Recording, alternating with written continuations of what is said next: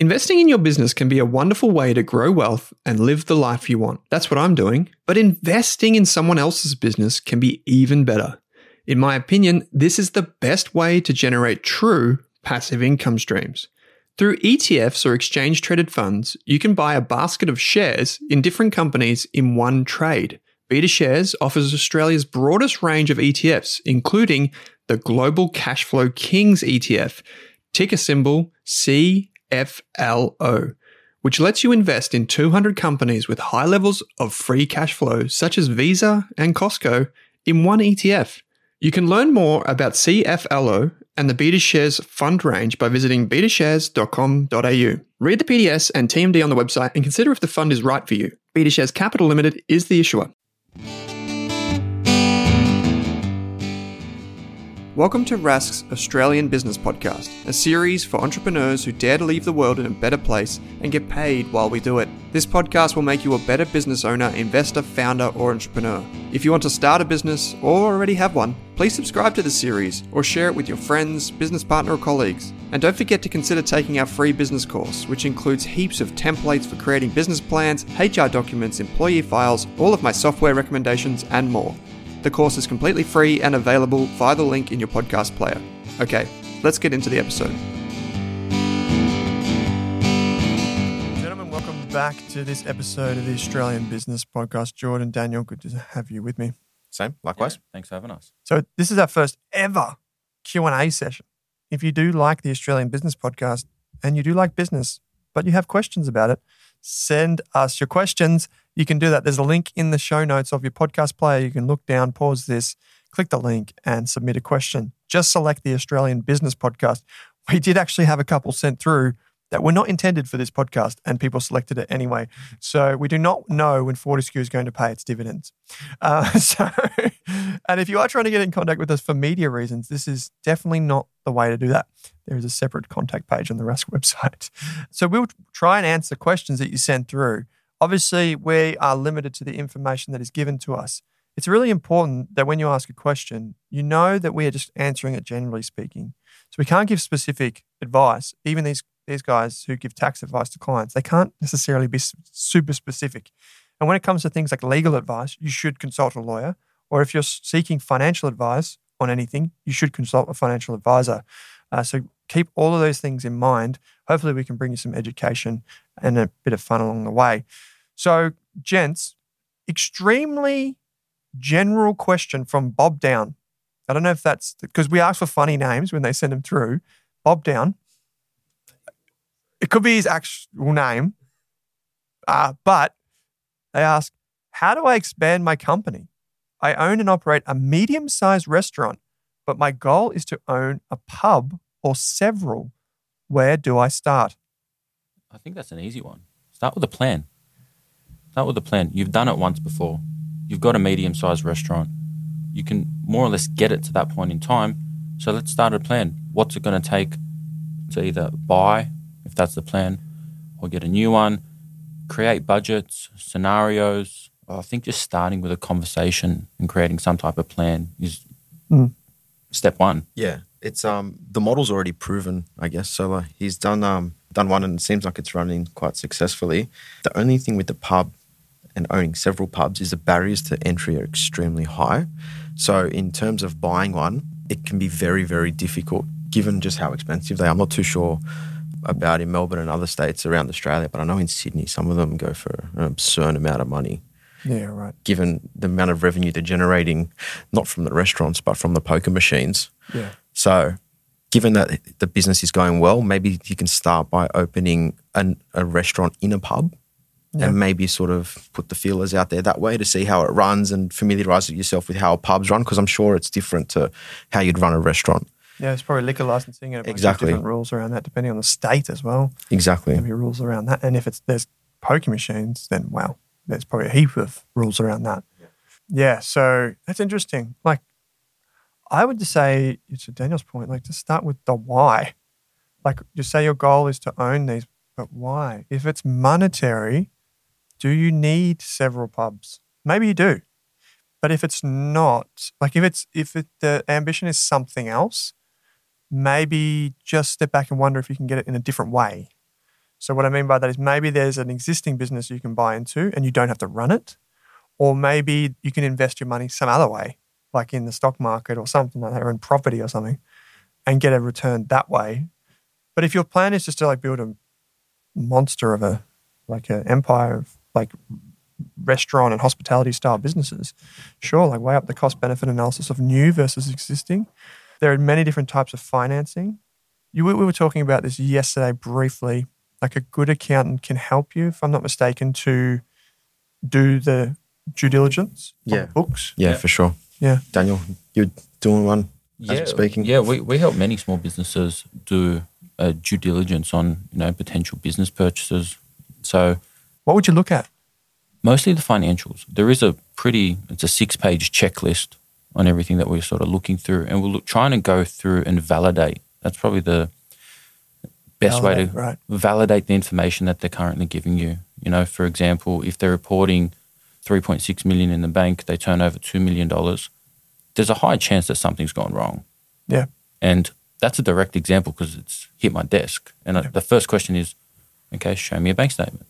If the directors are saying they're taking $50,000, all right, let's have a look. Why is there that Division 7A loan? Why is there a debit loan that's being built up? So you're not taking $50,000, you're taking $200,000.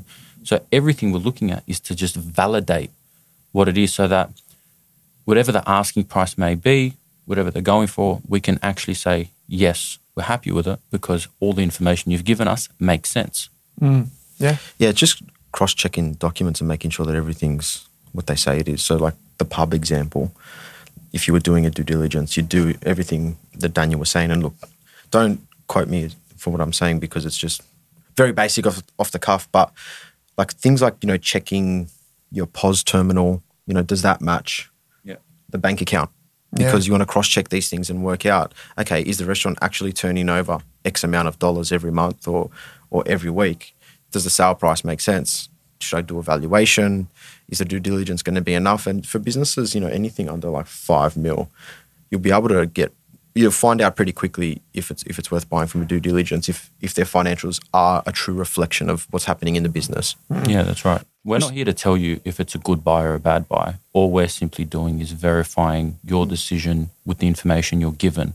And all we're going to do is more or less tell you these components don't add up. Yeah. Ask more questions. What about if, do you guys do valuations, business valuations? Not really. No, we could keep them separate. So like we'll outsource it. Yeah, so you guys just do the verification and let someone else deal with that. Yeah, because you want it done independently. Yeah. Not from your advisor. Because even if you look at it from the seller's perspective, it's like, well, of course they're going to do it so it favors you. Yeah. So you get that done independently and we don't touch that. So you give it to another accounting firm or something like someone that? who specialises in it because it is a niche in the accounting space. Yeah. Cool. Okay, so there's a lot to go on there. One of the things maybe is to be mindful of like things like cash money. Also look at people, like the key people in the business. Will they leave if you take it over, if you buy one? How are you going to incentivize someone? You can't be in several pubs at the same time. That would probably be unless you're like you have some sort of superpower, in which case you'd run them all at the same time without sleep. You need to incentivize the right people in each business to take control of that business and to take ownership and responsibility when you're not there. Because that's the hardest thing in hospitality. It's maybe easy for you to run one and you can close the shop for 2 days a week. But what about if you've got 3? Then you need 3 managers. Maybe that's including yourself. But then some of those might be open 7 days a week. So then you need 4, 5, 6. Managing rosters becoms a very big thing. Yeah. And then you get complexity. There might be some synergies in the back office. Like you maybe only need one bookkeeper to do all of them, only one marketing person to do all of them, so on and so forth. But just be mindful of why you're starting, I would say. So the next question comes from Maddie Wood. That sounds like a real name. Says, hi, I love the podcast. My question is, are you able to have more than one business operating off an ABN as a sole trader, even if the businesses are in different industries? For example, a specialty drink company and a car rental company. And if so, do you have any tips or traps to look out for? I don't actually know the answer to this. Yeah, I'm happy to take this one as well. So can you? Yes, absolutely. Absolutely. There's no reason why you can't. I would probably definitely be registering the different business names under that ABN. You can have multiple. So the trading names. Because That's you're going right. to issue invoices in that, right? Correct. Yeah. Correct. In terms of structuring, I'd probably be consulting someone to have a look at how and why you want to remain a sole trader as well. Yeah. Because there are benefits of obviously starting organizations such as companies, having trusts involved. There are benefits, and I think for Matty, it would be really important maybe to speak to someone. Maybe there's a better way of doing what he's doing. If he wants to remain doing what he's doing, that's completely fine. He can. A big tip from an accountant, separate your bank accounts. Whatever you're doing for the specialty drink, keep it in a specialty drink account. Have a separate trading account for that versus the car rental.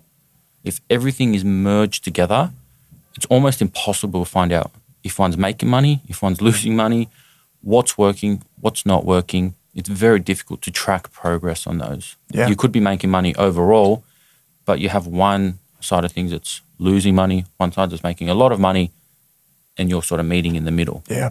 Make sure you know. Yeah. All right, cool. Like it. Anything to add, Jordan, or should we go to the next one? No, I think Daniel's covered everything. For Yeah, that sweet. one. David James, DJ, says, hi, Owen. This is before you guys got involved with the podcast. So now it's the three of us. Hi, Owen. I have been approached to merge with another business within my industry. That's interesting. Two businesses with similar end goals, but very different starting points. Mine has been self-made and now a very reputable brand within the other. The other has benefited from a large cash injection and buying into an international brand. However, the proprietor has very little industry experience. In brackets, they have a lot of big business experience though. So maybe there's something good about that. Merging will enhance opportunities as our strengths will be combined, scaling will be possible, but I'm well aware there are risks. Do you have any general tips for me to consider with small business mergers? This is very new ground for me. So sorry, I'm just going to sort of break this down because there's quite a bit there. So I guess when you're going into business with someone, you sort of want to make sure that, you align with them. And for me personally, from my experience with Daniel, I have to be able to relate to them on a personal level as well. It can't just be profit driven or business driven. So I think you need to make sure you really know who this person is and understand them on a personal level. Do your personalities, can they mold together, or are they going to clash? So I think that's really important when you are going into business with someone, because, once you're in and you're going to the extent of this example, it's going to be very hard to unwind and sort of step out. Once that contract's signed. Yeah, exactly. Especially if you're going to merge your business. Once you're in, you're in. You're going to cut and run. I wonder if there's a way for them to do like a joint venture instead. Like to have an operating company or something, or they split profits, or have it a joint venture agreement. Yeah, there's a few different ways you can do that. But again, it's very specific. It's very complex. It's hard to sort of give direct advice for this one because we don't know what industry, we don't really understand the two people, how they know each other, what the relationship is, how they got in touch with each other. So, you're getting married to this person. In business, you're getting married to this person. It's a long-term thing. It's an expensive wedding. Very. Yeah. Especially if you get divorced. Yeah. It gets even more expensive. Yeah. Well, how do you get divorced here as well? It's really difficult to just take your business out. Unfortunately, it's not that simple, because if you've been doing this for 6 months and go, hey, I don't really like it. And that's where it's important to get a solicitor involved. Yeah. Draw up all your agreements, your contracts. You want a heads of agreement as well. Yeah, 100%. Yeah, 100%. And like a non-disclosure agreement. I'm just putting my bottle back together as well. But yeah, you want to do all that. I would, to be honest, it sounds as though like the other person has experience. I would just be really checking yourself at the door. Like, why would they be able to scale? We don't know the industry, so we don't know. But why would you be able to scale? What are you looking for out of it as well? Because if you're considering this merger, one, why do you need the assistance? Yeah. Is it someone you just want to bounce off? Is it, to scale really quickly as well? And can you do that by yourself with similar strategies? Do you need a cash injection? Because there's multiple different ways of getting finance as well. It's not just, merging with someone. My first recommendation is probably to find an unbiased third party to help you through this process, to sit down, mediate, explain the risks, go through some of the personal stuff, as in, how do you resolve disputes? What happens if, for example, with us, how do we, sort out problems? If Jordan believes one thing, I believe another thing, how do you find a resolution? We can, because we know each other personally, we trust each other, we can have open communication and conversations about it. But if you don't have that avenue, you're going to just go downhill very quickly. Going to business with people is risky. You need to understand the person beyond just the business. Yeah. I would also say, a lot of these agreements have a clause in them, which is if this happens, then what happens? And so what it would be like is if someone has to exit, what's the buyout and that's typically set in advance. So it can be like if there's like $1 million of revenue, for example, you have to do 2 times the revenue or something, and that's how you get the valuation to buy the other person out. Or there's something like we were talking yesterday, you guys mentioned it's like vendor financing, where this is not necessarily like, it's like a payment plan. So one agrees to sell to the other person as a payment plan, which then they use the new business to pay off.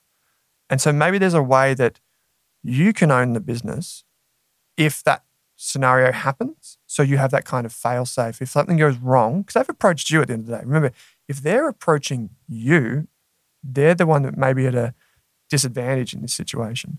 So maybe there's an opportunity for you there too.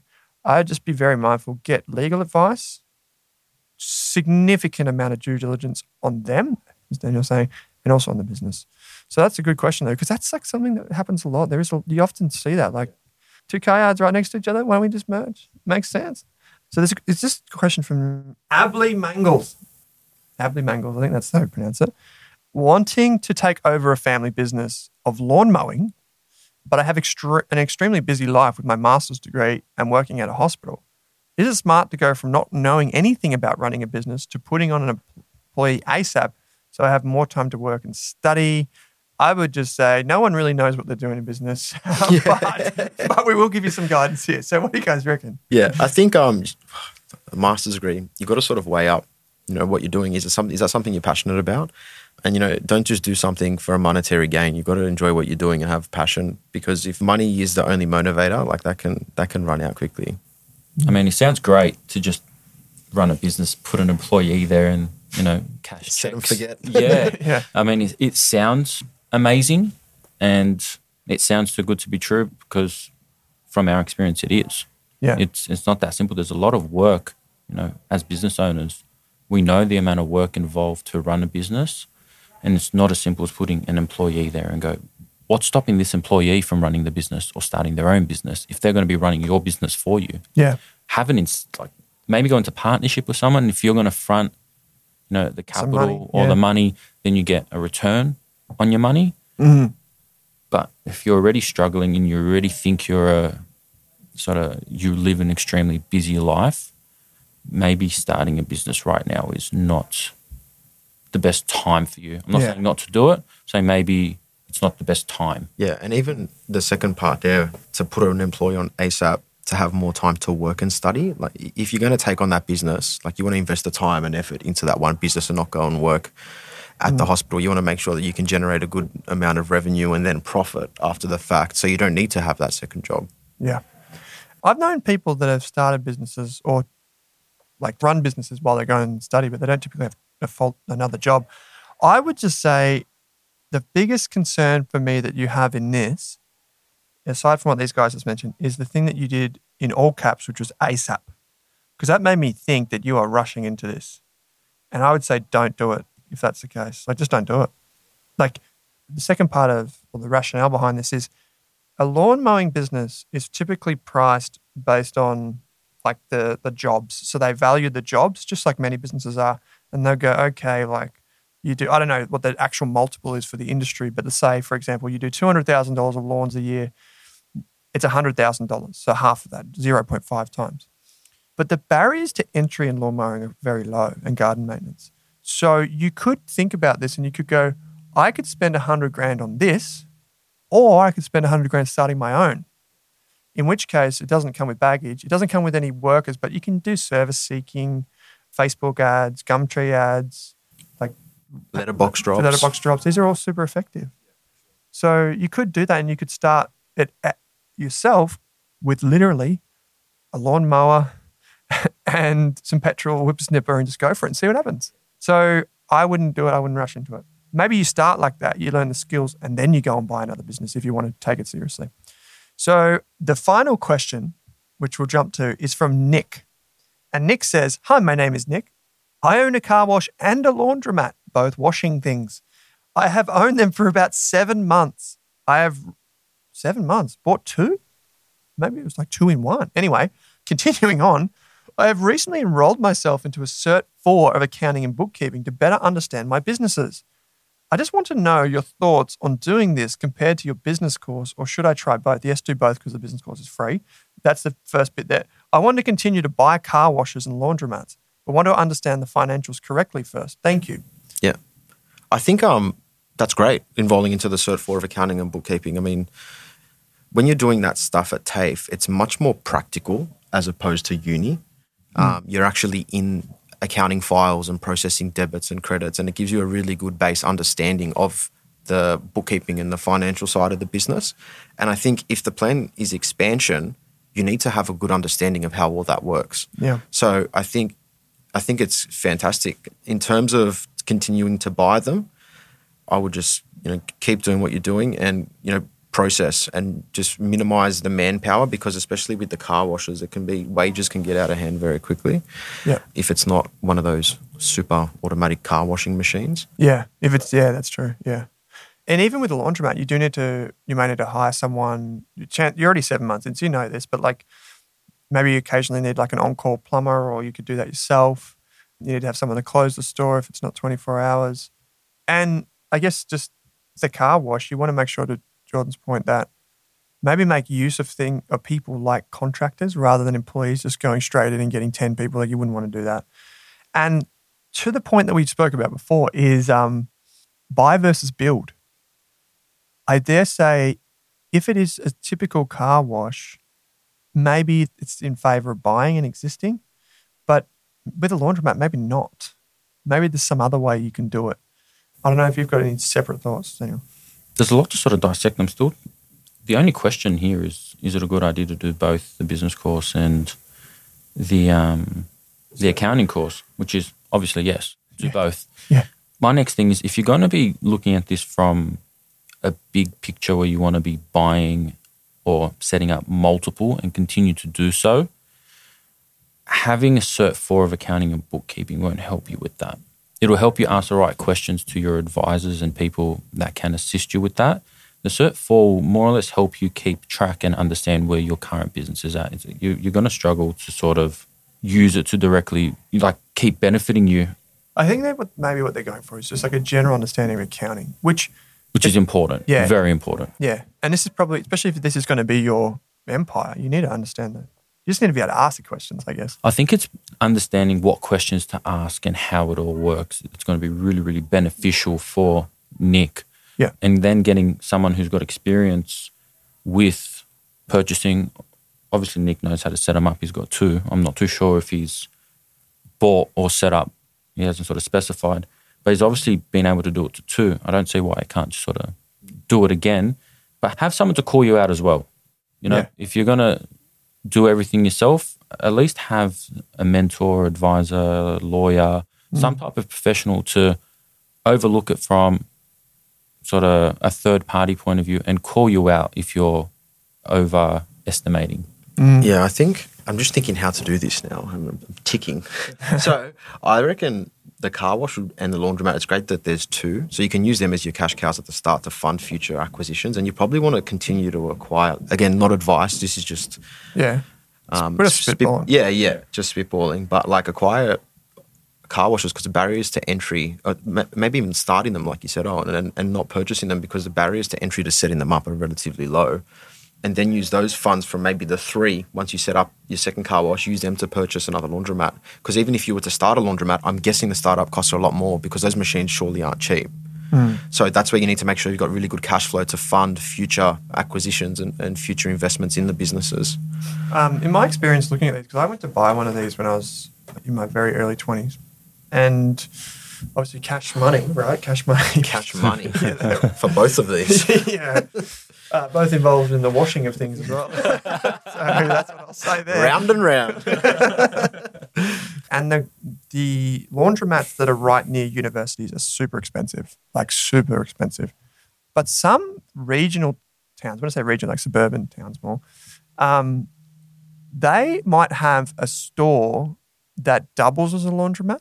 So they might have, say, I don't know what would be a good example, but I think it's like a pet washing thing in town where I am. And they have 2 washing machines and 2 dryers, like the industrial ones. And so it kind of makes sense because there's room in the pet thing. Like it's like a separate door you go through, but it's just like a small little room. And so maybe there's a way to have low CapEx. This is what we call capital expenditure to set things up. And there's probably synergy there where you can get cheaper rent if you put your stuff in those shops. So maybe there's a way to expand. And Nick, you might end up with 10 small like micro sites that can then bankroll the bigger ones that you then, because even if you have 2 to buy another one, it's not cheap. You're going to have to be saving for a couple of years, I imagine. So maybe there's a way to make smaller bets in areas and test out those areas. Yeah, and get that better cash flow so you can fund those future purchases because I'm sure to fit one out, it's not going to be cheap. Yeah. I guess the quintessential example is Warren Buffett, when he started his first business when he was like a kid or just like a teenager, him and a friend, they had a pinball machine and they'd buy secondhand pinball machines. So just in case it would be like secondhand washing machines or whatever. And then they'd take them to barbershops and they made them like a mozza. Like they made so much money doing that. And they gave the barbershop a little clip, of course. But the barbershop was like, yeah, cool, because the kids can play while the parents are getting haircuts. You know? And so maybe there are synergies like that, like beautiful little synergies that you can find where you can launch this without having to really lever up everything that you've got going on. Well, that's the last question. If you do have any questions and you want to send them through to us, Jordan, Daniel, and myself, you can just use the link in your podcast player. We'll answer questions. Hopefully we can do these at least monthly because we do have so many people listening to the podcast now, which is amazing. And you've probably got questions. If you do send through, maybe give us a bit of context on some of the questions. Like, not just like I have a business and I'm looking to do this. Like, give us some context around like some of the struggles or things that you're trying to do because we want to learn as well, which would be really cool. I definitely want to learn about from you. So these guys, we've got Daniel and Jordan from Grey Space Advisories, sponsors of the show. There's a link in the show notes to jump on what do you use, Zoom? Yeah, we use Zoom for the business health checks. Yeah, business health checks. You can jump on a Zoom with these guys and get your accounts reviewed, your structure, your business plan, whatever it is. You can have a chat with them. There's a link there. Click it. And otherwise, you can head to Grey Space's website, which is it gsadvisory.com.au? Yep. Ooh, there we go. Yep. All right, on guys. the money. On the money. In the studio in Melbourne recording, which is heaps of fun too. So, Daniel, Jordan. Thank you. Thanks. Thank you. Thanks for listening to this episode of the Australian Business Podcast. I think this series is best served with my free business course on Rask Education. My free course includes all of my notes, templates, employment guides, legal documents, marketing strategies, software recommendation, and ideas for starting and running a small business. If you're a small business owner or an expert like an accountant, lawyer, investor, or entrepreneur, I want to hear from you. I'm not 100% sure what we're going to do with this podcast series, so I'm looking for sponsors, as well as potential co-hosts, and of course I'm eager to invest in businesses run by talented people. If you're looking for a supporter or advisor, a silent partner, or even an investor to support your growth, I can help. Please contact me via the Rask website. Finally, if this podcast or the course helps you, I only ask that you please help me by sharing it with one friend, colleague, or family member who runs a business. Thanks for listening.